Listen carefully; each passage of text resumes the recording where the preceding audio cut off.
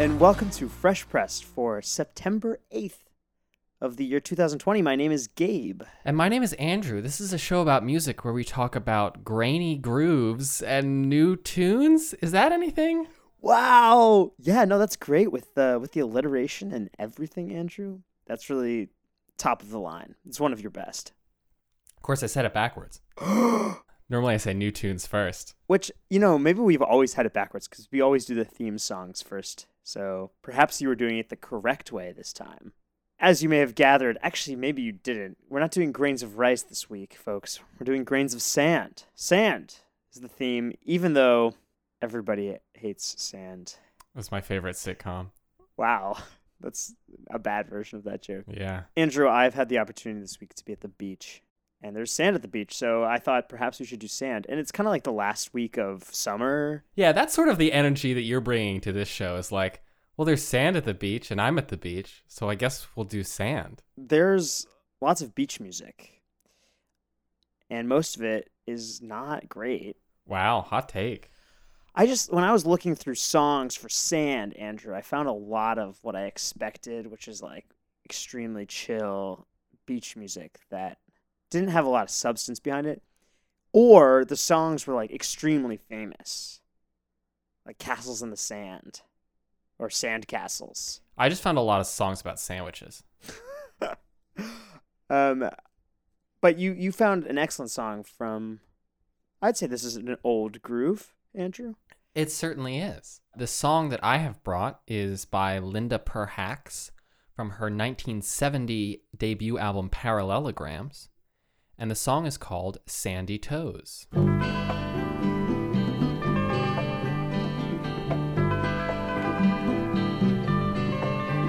As the sand is to my toes, and the wind is to my foot. Gabe, I'm going to take a stab in the dark and guess that you do not know who Linda Perhacs is. I don't. Cool. Here's why. She released this album in 1970, and nobody bought it. That's a bummer. Yeah. So she continued to be a dental hygienist. Wow. That makes sense with the stab in the dark then, because that's kind of what it feels like when I go to the dentist.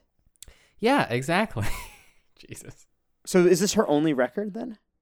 Well, it's not. And that's the interesting thing, is that she has this record from 1970, and then she has one other record from 2014. Wow. The comeback. Yeah. So here's what happened. She was a dental hygienist, and she was living in outside of LA and working in LA. She was living with her husband at the time, who apparently was very much a hippie and was like a sculptor and also had a bunch of falcons and hawks. You know? Yeah, just normal 17th century things. Yeah. She graduated from USC with a degree in dental stuff. Toothology. Teeth. Just a degree in teeth. Yeah. Then she went to work for one of her professors from USC, who was working like just off Rodeo Drive. Wow. Okay. So she was a dental hygienist for, Cary Grant, Paul Newman, Henry Fonda, like a whole bunch of Hollywood celebrities at the time. Wow. Did this experience being on Rodeo Drive then lead her to create an album? Or did was Cary Grant like, hey, you should sing while you clean my teeth?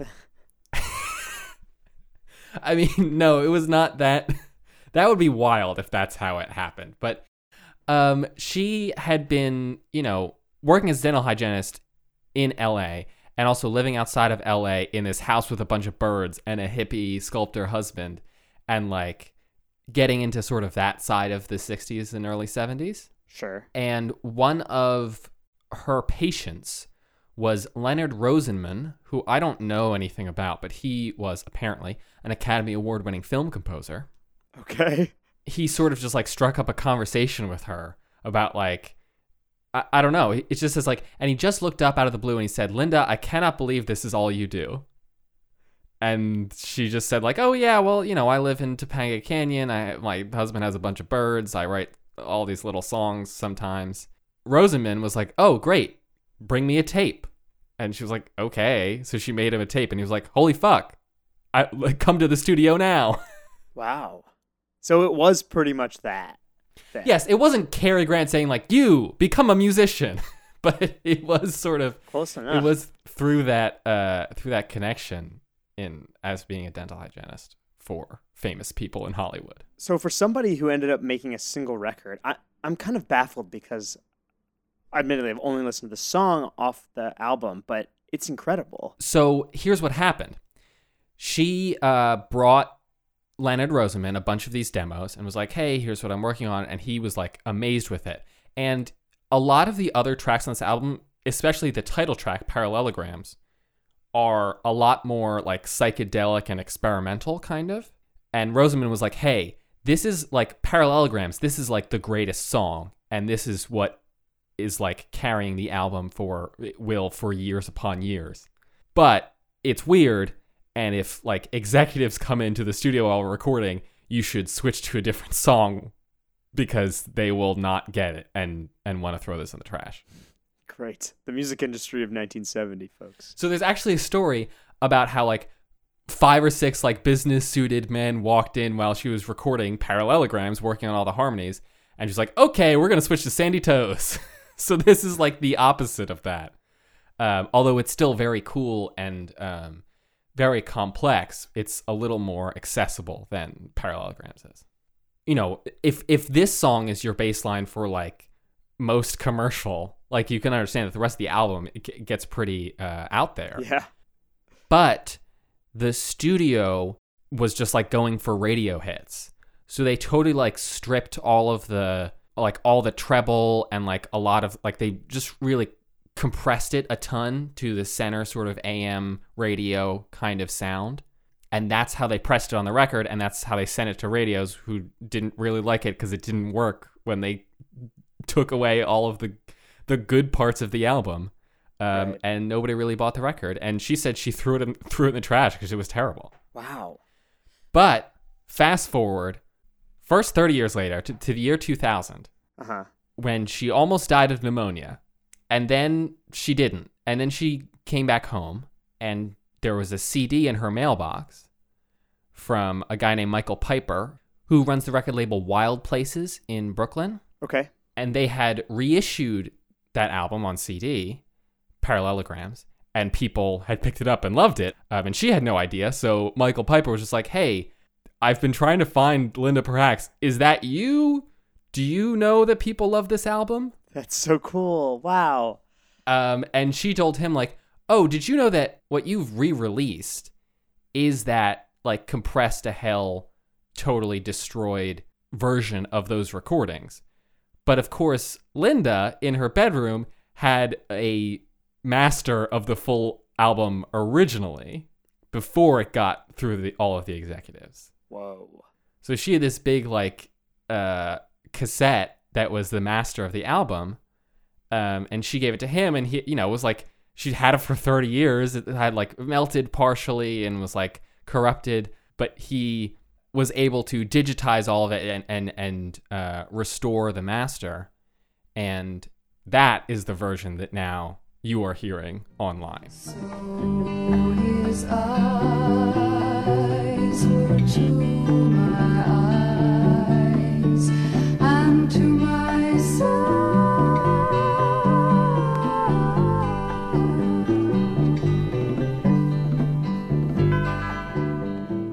So how did she then end up releasing a record like an additional 10 to 15 years later? So they released an expanded version of Parallelograms at some point after they had gotten the real master. I think she added a couple other recordings that weren't released before. And she just sort of got rolling, and then eventually she just wrote some more songs and made a new album. I mean, it wasn't like... it seems like she really took her time with it, even when it sort of exploded back into her life again. Which seems wise. She was still a dental hygienist when this album came out, when the second album came out, I mean. That's a pretty incredible story. Right? So delightful and wholesome. Like, it really did work out in the end. What stands out to you the most about this song? I think what I really love about this song in particular that sets it apart from another song that might be considered like the most commercial song on an album like this is the way that specifically the way that the lines are phrased. She's describing sort of just a moment, really, of falling in love with someone. And it's very straightforward, but not phrased in a straightforward way. So she says, as the sand is to my toes and the wind is to my face and the rain upon my hair is felt, so his eyes were to my eyes, which is just beautiful. The lyricism? Yeah, the lyrics, and it just feels the way that she's approached. I mean, it's literally like the grammar of it is what I love. It's so detached the way that she structures those phrases. You know, as the sand is to my toes, the wind is to my face, the rain upon my hair is felt, is an insane way of writing that sentence. But his eyes were to my eyes is such an evocative, like, key that unlocks those three sort of obscured phrases before it, that now you understand that, like, the feeling of meeting your eyes with this person with whom you are falling in love is as, like, present and sensory an experience as the sand in your toes, the wind on your face, the rain on your hair. Two musical things that really stand out to me also are, one, the doubled vocals. It's a really gorgeous harmony. And then I think the bass here is an upright bass. And the way that the bassist kind of like slides through some of the bass line in a way most people don't do on a fretted electric bass adds a beautiful effect that fits really well with those doubled vocals that are also a little bit like kind of slidey in tone. Yeah, I think all those components come together really nicely.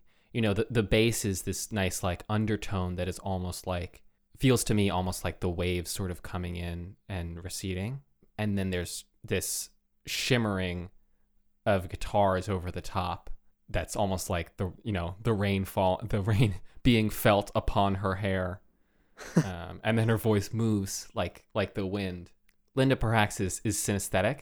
And I really feel like that's such a major strength of this song and all of her work, that I'm not synesthetic, but I feel like she conveys all those senses, the visual and like a touch of sand to your toes and wind on your face, just through sound. It's really incredible. Gorgeous. And life was here.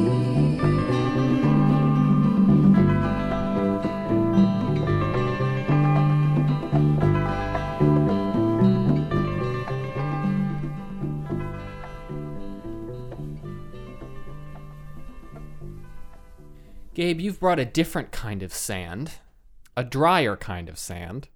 Yes, as it turns out that there are more than one biome in this world that contains sand. Beaches are a classic, but desert sands, Andrew, are very important. In what way? In what way are they important, Gabe? Tell us more.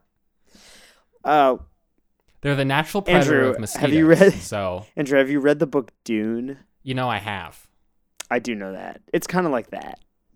Full of worms. This song is titled "The Blizzard's Never Seen the Desert Sands" by The Tallest Man on Earth, off his 2008 record, Shallow Grave.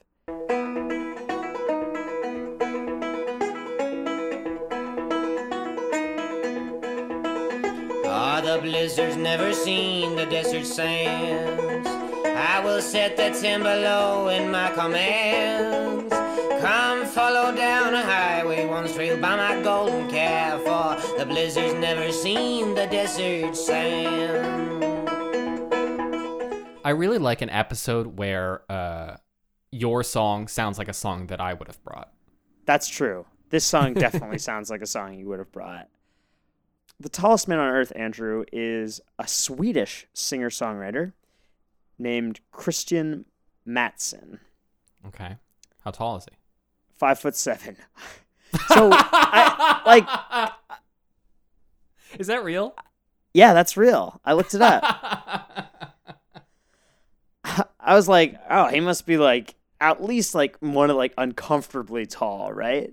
But he's like short for an American man, and he's particularly short for a Swedish man. Yeah.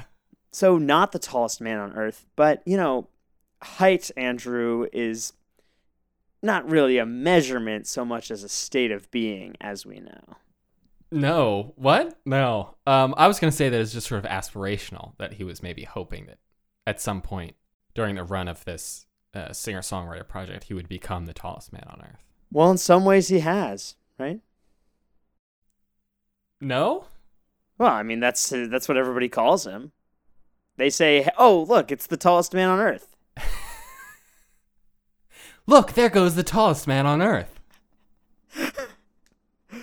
So that's the first contradictory thing I find about Christian Matson. He is 5'7", and his singer-songwriter project name is The Tallest Man on Earth. The second confusing thing is that he's Swedish, but the music that he writes sounds extremely American. Yeah, like, that's this really song true. is Americana folk. Like, it is like what they don't make. This is not Swedish in origin.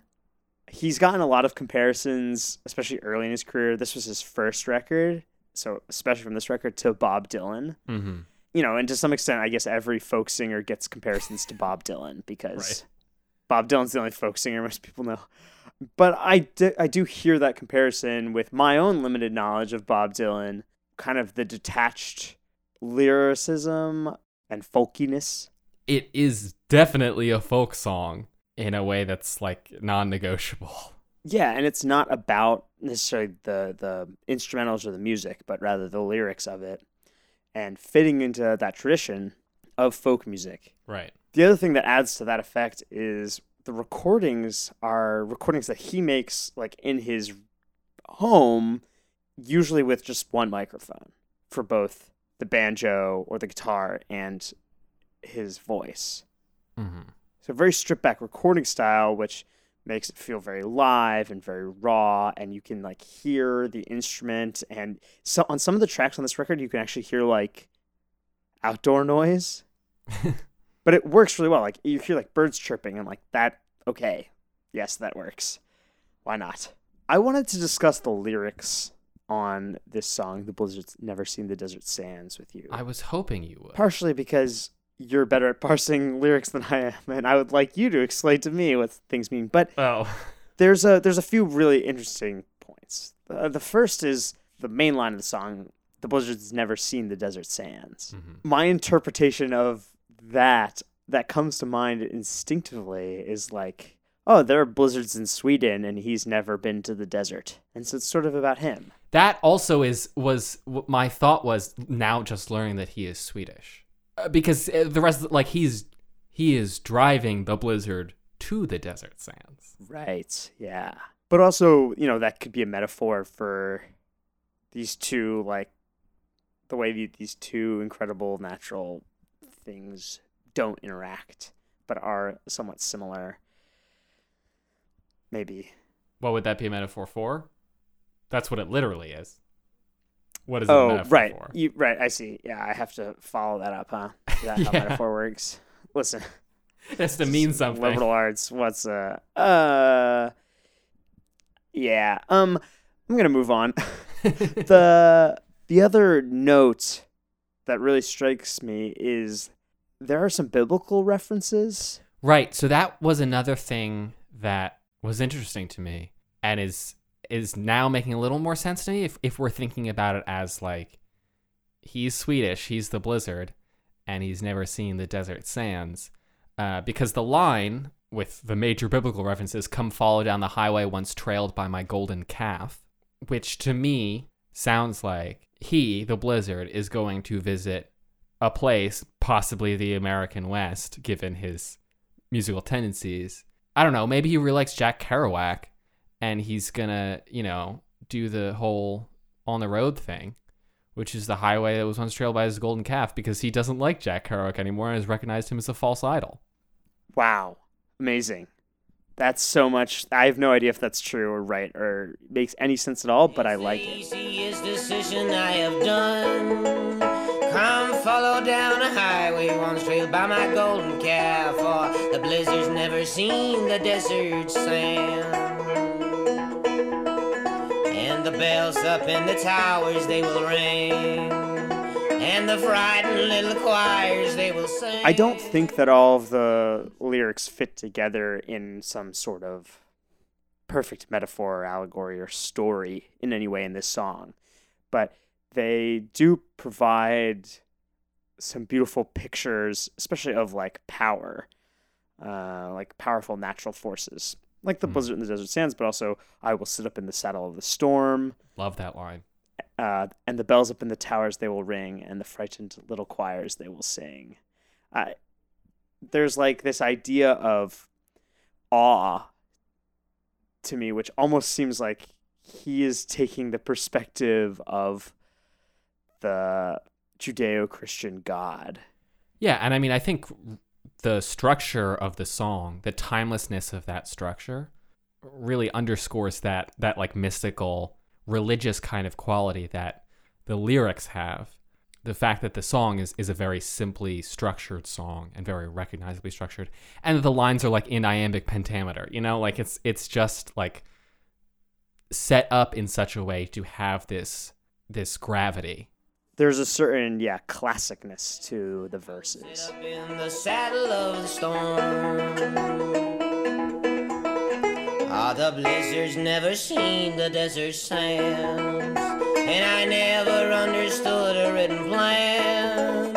I have set my house on fire 'cause I don't need it anymore. The blizzard's never seen the desert sands. Give me a second.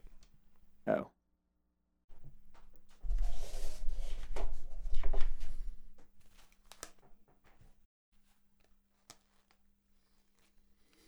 Okay, Gabe. Yes. I'm not waiting for you today to ask me about new tunes, What? because I've just put on my Lomelda hat, and it's time for me to talk about Lomelda. Oh, it's Lomelda time. Yes. In the city. I did literally put on this hat. I believe you.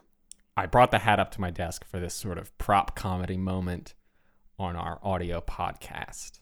Amazing. Nothing quite like prop comedy in a medium where you don't see the people. Yeah. But it also sort of gets me in the, it's like you put on your thinking cap, you put on your Lomelda cap, and you get ready to meld. So I'd love to plug this baseball hat, but it is sold out on Bandcamp. It is, She alas. sold I all the pre-ordered hats. it. I pre-ordered it as soon as the album was announced. Andrew, you have been so excited for this album. You've been saying that you were going to bring a song off this record every time that she dropped a single. Mm-hmm. What does Lomelda mean to you? Gabe, I'm so glad you asked. If you were to ask Hannah Reid what Lomelda is, I bet she would say something like, it's Lo, it's Yo La Tengo, it's the Innocence Mission, Frank Ocean, Frankie Cosmos. It's the only thing, it's when I get home. You know you've known it. Those are lines from the 7th track on this album entitled It's Lomelda. Yeah. Yep. So Lomelda is Hannah Reid. This is her 4th studio album. I'm so exploding with thoughts and things to say about this whole album that it's hard for me to get a foothold in there, you know? Yeah, maybe let me see if I can guide you a little bit. Yeah, maybe I was getting a little ahead of myself when I rejected your sort of structure part of the podcast and just wanted to talk about stuff because I've gotten here and I don't know how to start. No, occasionally we have a really great album that we're excited for and we want to talk about. Maybe the last one that really stood out was the Phoebe Bridgers record. Yeah. So it's been a little while. Andrew, did we talk about what the title of the album is? Oh, the title of the album is Hannah, which is her name. So why? Well, a lot of the album is about understanding yourself and who you are and recognizing and sort of I don't know, parsing your identity or identities. There's a quote from her from, I think, an American Songwriter interview where she says, "It felt important to call it Hannah because it attached me and my person to my responsibility to the music, because that's my name, in a different way than just calling it Lomelda would do. Everybody, as they grow up, has to examine what they've been given and then compare that to what they want to be or what they're choosing. For me, I was reconciling what I was choosing and what I was given and deciding to call myself Hannah." It's a really cool choice because she hasn't put out an album, self-titled album, like a Lomelda album, but this is that, except using her actual name, which it feels like is an unusual direction to take that. And it works so well with the lyrical content and the structure of the whole record. Yeah, I think one of the things that I love about Lomelda, all of her music, and I think this album is so far her magnum opus, it feels so instinctive, the way that she writes, and like almost stream of consciousness, but it's also fully composed. And I mean, maybe we can go back to her other 3 albums and look at how that sort of tendency evolved. So her first album is called Forever, and it's a great album, and I love a lot of songs on it. I think that really executes well some of the like orchestration and like the making songs aspect of making songs, you know what I mean? Like the instrumentals are great on that album, and it's just put together really well. And then she had Thanks, which I think expands on that and unites it really well with a lot of her songwriting qualities. So that's like sort of the first step in this toward the masterpiece that is Hannah. And then last year she put out M for Empathy, which is sort of just the instinct. Like it's incredibly stripped down. She didn't announce it at all. It's only like 15 minutes long. It's all these like little tiny songs that are just focused on that directness and honesty. And then what she was able to do a year later with Hannah is access all of that directness and honesty and let it come through the elaborate and full production that she's also capable of doing. Hi, everybody. This is Andrew from the editing room. I got so worked up about Lomelda yesterday recording this podcast that I didn't actually tell you what the name of the song that I chose was. So here's me telling you what it is now. This is Hannah Happiest by Lomelda. Are you the happiest you've been? Would you ask? I can't hear from the wind. Have I been? I'm back in upstate and her dad's driveway. Stereo Gum chose this album as their album of the week that they do every week. Yeah. And one of the things that they talk about, that the author of that piece talks about, is the feeling that these are both these are like self-aware diary entries that know that they are songs, and so tap into like, I am making this for somebody else to also consume, but it's also for me, and in such a marvelous blend. And I think that's what you're getting at, this openness and this honesty, but also really exquisite songcraft. Yeah, and I think an additional layer to that is maybe not even something she can really control, but is a result of that approach, is that for me, the listener, and maybe it's only for the certain kind of listener or what, I don't know, but it certainly works for me, that it then feels personal for me. Rather than it being like, here's our personal diary entries that are also for an audience, it's like, also this feels like a friend's personal diary entries, or a friend confiding in me, or me going through these thoughts, following along in my own brain. And I think that's something that comes from her honesty, and maybe the way that she writes that opens up the ability for that like empathy. And I feel like that's a great segue into the specific song you chose. Yeah. Which really crystallizes that idea. Yeah, I think in some ways this whole album, it feels like one unit. And it was really, really hard to pick a song off of this because I loved all of it and it just seems like one big thing to me. But this song, I think you're right. It feels to me like a centerpiece of the album, not just because it has Hannah in the title, because there's 2 other songs that have Hannah in the title, but also because of especially the ending, but maybe we'll get to that a little bit later, but the whole sort of structure of what's happening in the song. So a lot of the album is about, just mental health and the effect that, emotional issues have on interpersonal relationships. That's the most sort of sterile version of this incredibly emotional, intuitive album I can get. Now, listen to the song. You might actually experience those feelings. Right. And that's why I'm like, I hesitate. I don't want to try to mimic her ability to get right at that directly, which is why I'm just abandoning that and going for the most clinical description of what's going on in this song. But this whole, the song centers around a conversation, or maybe conversations she's having with someone, or maybe someone's, and it's peppered with these little hints toward this overwhelming feeling that she says, I can't say what I'm feeling again. I can't argue if it's right. Can be like you'd like. This sort of breakdown of communication for a variety of reasons. Yes. Part of it is she can't hear from the wind, but also part of it is feeling like there's an emotional wall between you and actually divulging your feelings to someone else. I'm doing a terrible job of describing this. No, I don't think so. This is part of what I'm saying, where it feels so immediate and intuitive to me that it's really hard for me to rephrase it. I mean, this is what makes the songcraft so awesome. And what makes all really, really good songwriting amazing is that the emotion and the message just comes through so obviously. And words by themselves are not as expressive, I think. And we find that with, art. You can also explain, painting, right? You can also because poetry sucks, but music's good, is what you're trying to say. Yes, actually. I would much rather listen to a bunch of excellent songwriting and music than a bunch of poetry, because I think the music adds something. That's why I do a music podcast and not a poetry podcast. I'm more pro poetry than Gabe, apparently. But I would also much rather go to a poetry reading than read a book of poetry. Or I would much rather read a poem aloud to myself than just read it in my head.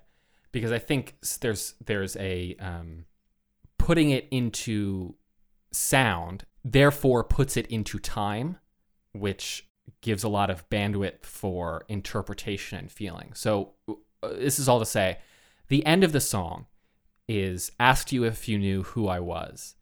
And that line is repeated over and over. And the way that she sets it rhythmically sort of splits that up and doesn't make it as clear of a sentence.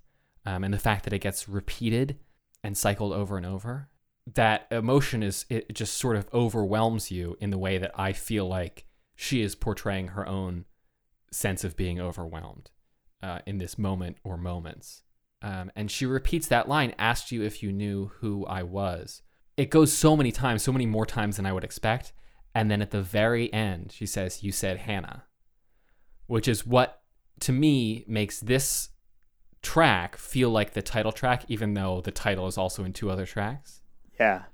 That it sort of lands on that. And it's not immediately clear what that even means or if it means anything. Because looking at that exchange outside of any context just feels like nothing, right? Asked you if you knew who I was. You said Hannah. Yeah, that's her name. Of course that's what you said. Duh. That's nothing. But actually, Gabe, this is going to be a weird connection, but I've been reading the book The Dispossessed by Ursula K. Le Guin.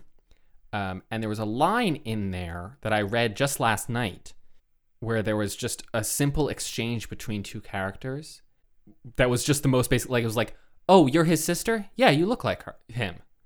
And the narration was from anyone else, it would just seem like a completely insipid comment, right? It's nothing. Right. But there was there's some honesty, and this is true of that character, which connects well with Hannah Reid and Lomelda, that there's some like inherent honesty and simplicity to this presentation of it that makes it feel huge and small at the same time. The hugeness and the smallness all at once is something that's true of the whole album. That it feels like, if I had to use one word to describe this album, it's a microcosm of her emotion, of emotion in general, of whatever. But it is this 40-minute piece of music that I feel envelops everything. Don't wanna argue if it's right or if I'm like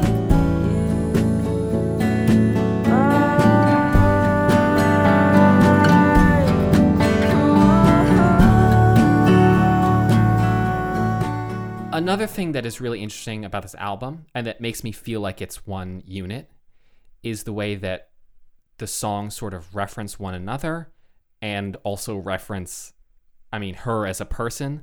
So there's 3 songs with Hannah in the title. There's a song called It's Lomelda that is just about like what she wants her music to be, referencing other musicians to describe that.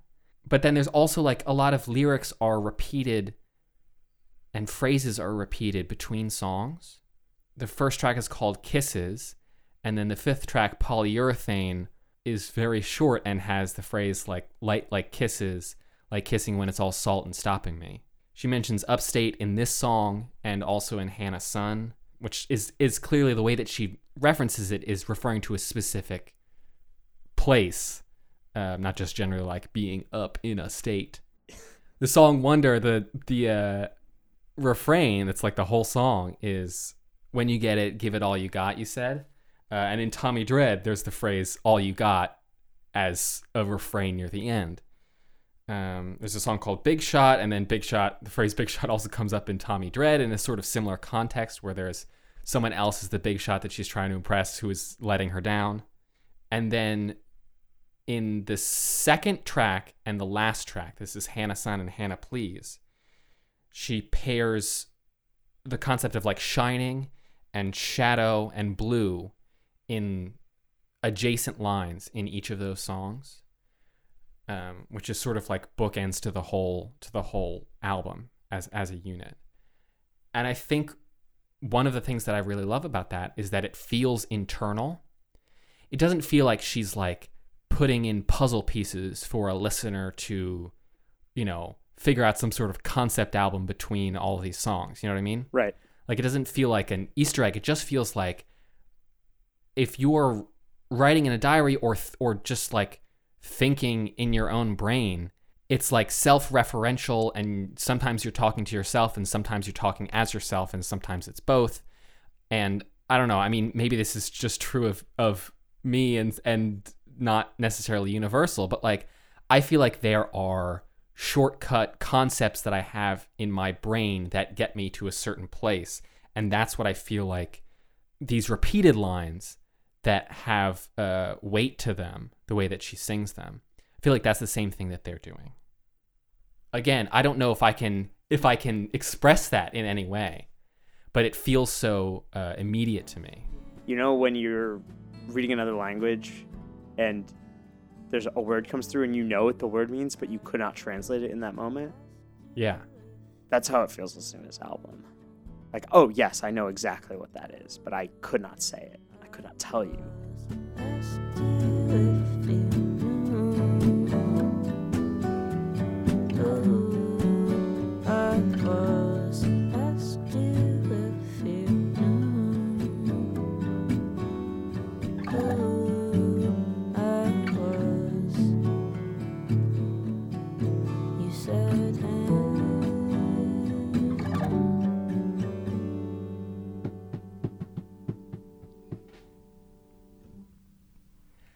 Gabe, you've got something also new, also very indie.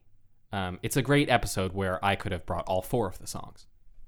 Definitely, although I could not have brought all 4 of the songs. So I think that No. speaks to your influence musically on me, Dominance. Andrew. Also, the band I brought is from Philadelphia, I feel like I've been bringing Yeah. more Philly bands recently than you have, Maybe. which is remarkable since I haven't lived there in many years. Yeah. This song is titled Park Deli 7 from the band Corey Flood off their debut album Hanging Garden.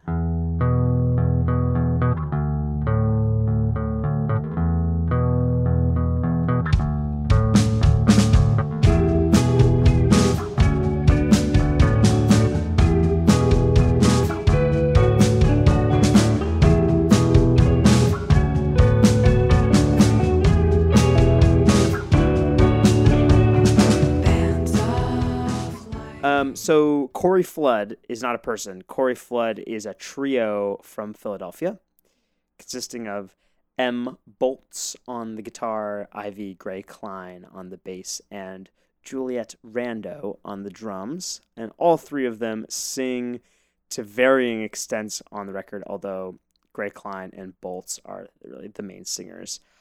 In general, Andrew, I find that this album is a little bit tender punk in some ways. It's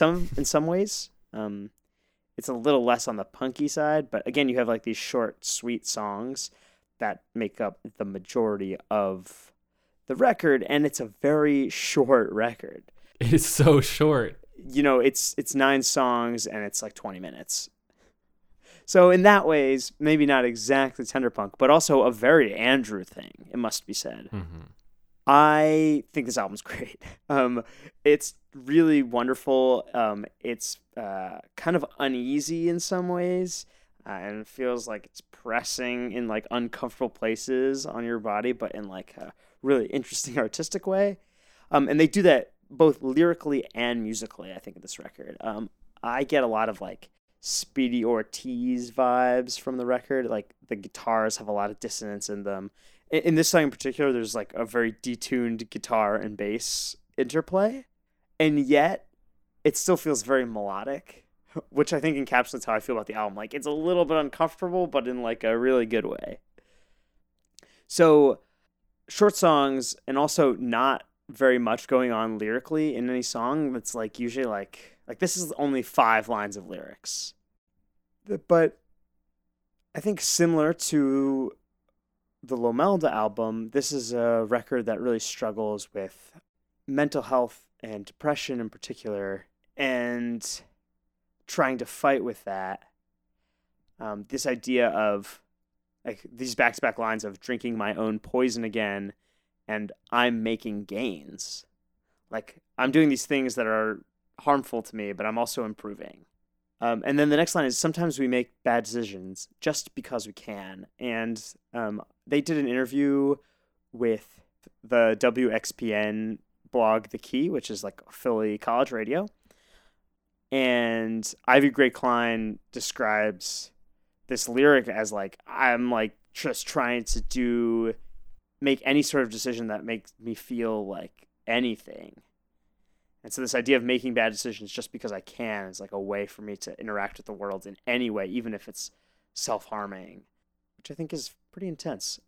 And there are a lot of themes like that on the record. But also then, again, the centerpiece of this song is this line, I'm making gains, which makes the song feel optimistic in some way. And the guitar and the bass are like a little like untuned, but also like melodic and rhythmic and sound great. And it just like the whole album is this way, this like dual nature of like and also I'm getting better and here's some good things.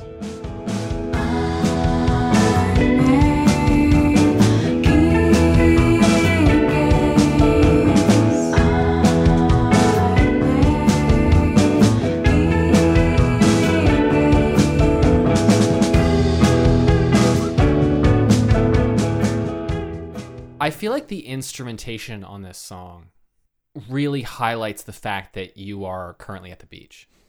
Interesting.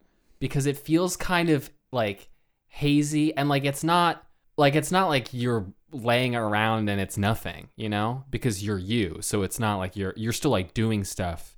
There's still a drive to it, but it is also, I don't know, fuzzed out, kind of hazy, a little bit relaxed even. It's not anxious. in like a high energy kind of way, even if it has angst in a more existential kind of way. I totally agree with that assessment. It definitely taps into my own feelings. I wouldn't describe myself as an anxious person. I'm not somebody who struggles with anxiety, and I'm very fortunate in that way. But like existential angst is something is very prevalent in my life at times, and I think this album taps that quite well. Now, you might think that because there's all of this existential anxiety in this record, and kind of the doing nothingness of it, that it was recorded or written during quarantine. But actually, this album was recorded in February of 2019. Jeez. And it's just sat for like a year and a half before it came out. I can't imagine being a musician and having my music be recorded and then not released for over a year. I feel like that would be tough. Like, you have made this thing. Yeah, I mean, hopefully you are also like playing shows and still playing those songs live, even if they're not released. But I agree that does feel like there's something missing if the album's done and it's sitting there waiting for people to hear it, especially when it's your debut LP. Right. But on the other hand, they then recorded a music video during quarantine for the album for the song Heaven Or, which is one of the singles off this record. That is the three musicians like in their own homes recording elements of this music video, which I think fits the vibe of the album. It feels like one of these albums that was written in like a prescient way.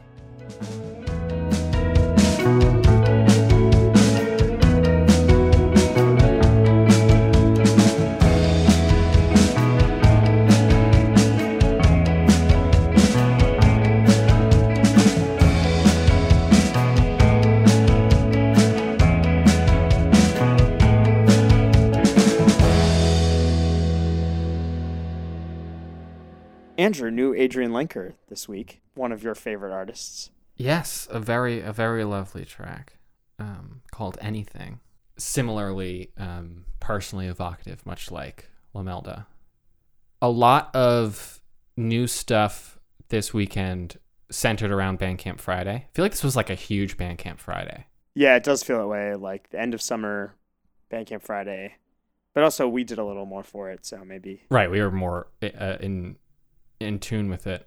Ben Saratin, friend of the pod, put out 2 live sets, one from January and one from July, I believe, that are both really wonderful. I wanted to point out a record from Veritra, I think I'm pronouncing that right, Vritra, who was a former member of the Odd Future rap collective. He released an album titled Sonar, which is one of my favorite hip-hop records of the year. Damn. I thought it was excellent. Namdi put out a 3-track EP called Black Plight that is just, 3 tracks of really powerful, angry music about race relations and racism and murder in the United States of America. Yeah, wow.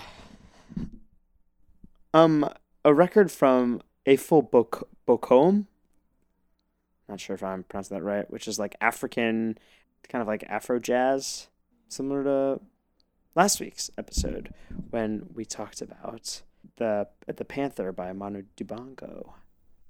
There was also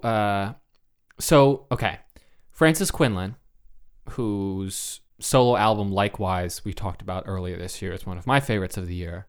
Before she was the front woman of the band Hopalong, she was making solo music under the name Hopalong Queen Anne's Lace. There's a comma in there. It's a pretty cumbersome name. But then again, one of my favorite bands has a comma in the title, so what the fuck am I talking about?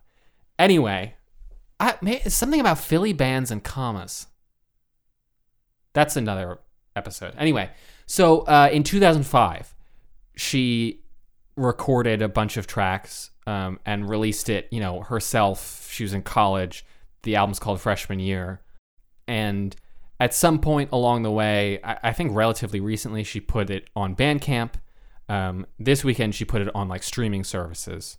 So it's now available there. But she also put out an EP on Bandcamp only on Friday called 3 More Songs from 2005, which is, well, it's 3 more songs that are from 2005. And so that's very cool, and it's cool to like go back and listen to that album because it feels very early 2000s to me. Yeah. Like it's got that kind of frenetic, like raucous energy of like a Modest Mouse or Neutral Milk Hotel kind of thing going on. And you can see how she sort of evolved that, what I think of as her trademark chaos that is just barely held together sound, from like literal chaos to this not controlled chaos, I don't think is how I would describe Likewise, but there's like a tendency towards chaos, but she knows exactly how far it can go and can stop it right as it's tipping over the cliff. That's a really cool way to describe it. Likewise. Yeah, I agree.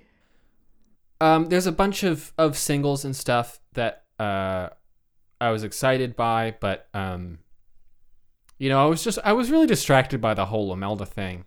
Yeah. That took up a lot of my time. But there was a track by Ian Wayne. There was another new track from Angemily, which is another album I'm going to gush about when it finally comes out. There was another track from Your Friends, The Goodbye Party. Yeah. Kevin Morby put out a cool song that I like in general, and also I really like because at the very end, or actually I think it's in the middle or something, in some weird lull in the song, there's like a maybe like phone quality recording of Waxahachie, which is nice. Well, that's our show for the week. Thank you for tuning in. You should give us a follow on Twitter if you haven't already, at Fresh Press Pod. We've been a little bit more active, and by we, I mean Andrew's been a little bit more active on the Twitter feed. Oh, wait. Speaking of Twitter, I wanted to mention, in case people are not on Twitter, because we talked about Pogs last week, Oceanator's Pogs, and on this past Friday, Bandcamp Friday, Sad13, who is the lead singer of Speedy Ortiz, who Gabe mentioned earlier, put out 2 pieces of merch in support of her upcoming album, which are a custom black tea blend and a custom vegan hazelnut spread. Whoa, I saw the tea blend, but I didn't see the hazelnut spread. What the? Yes. That's well, awesome. I will see them both In the mail. at my doorstep in October, so I'll let you know how they are. And this is why you should follow us on Twitter. Andrew is always talking about interesting merch. We're trying to promote artists that we think are great. You know, we're all aware that this is a little bit of a difficult time for the musical community, and it's great if we can come together. So continue supporting artists if you have the means. One way to not really support artists, but the way to listen to music would be listen to our Spotify playlist, which we also have. And then you can listen to them and then go buy their music. Right. That is what you should follow our example, in that, like, have Spotify because it's a thing that has all the music and it's easy to listen to, but then go to Bandcamp and buy their music and support them directly. And I'm sure that'll take you all of the next week, but do not fear, for we will be back next Tuesday, September 15th, with more tunes and more grooves. But for now, I'm Gabe. I'm Andrew. And you've been listening to Fresh Pressed.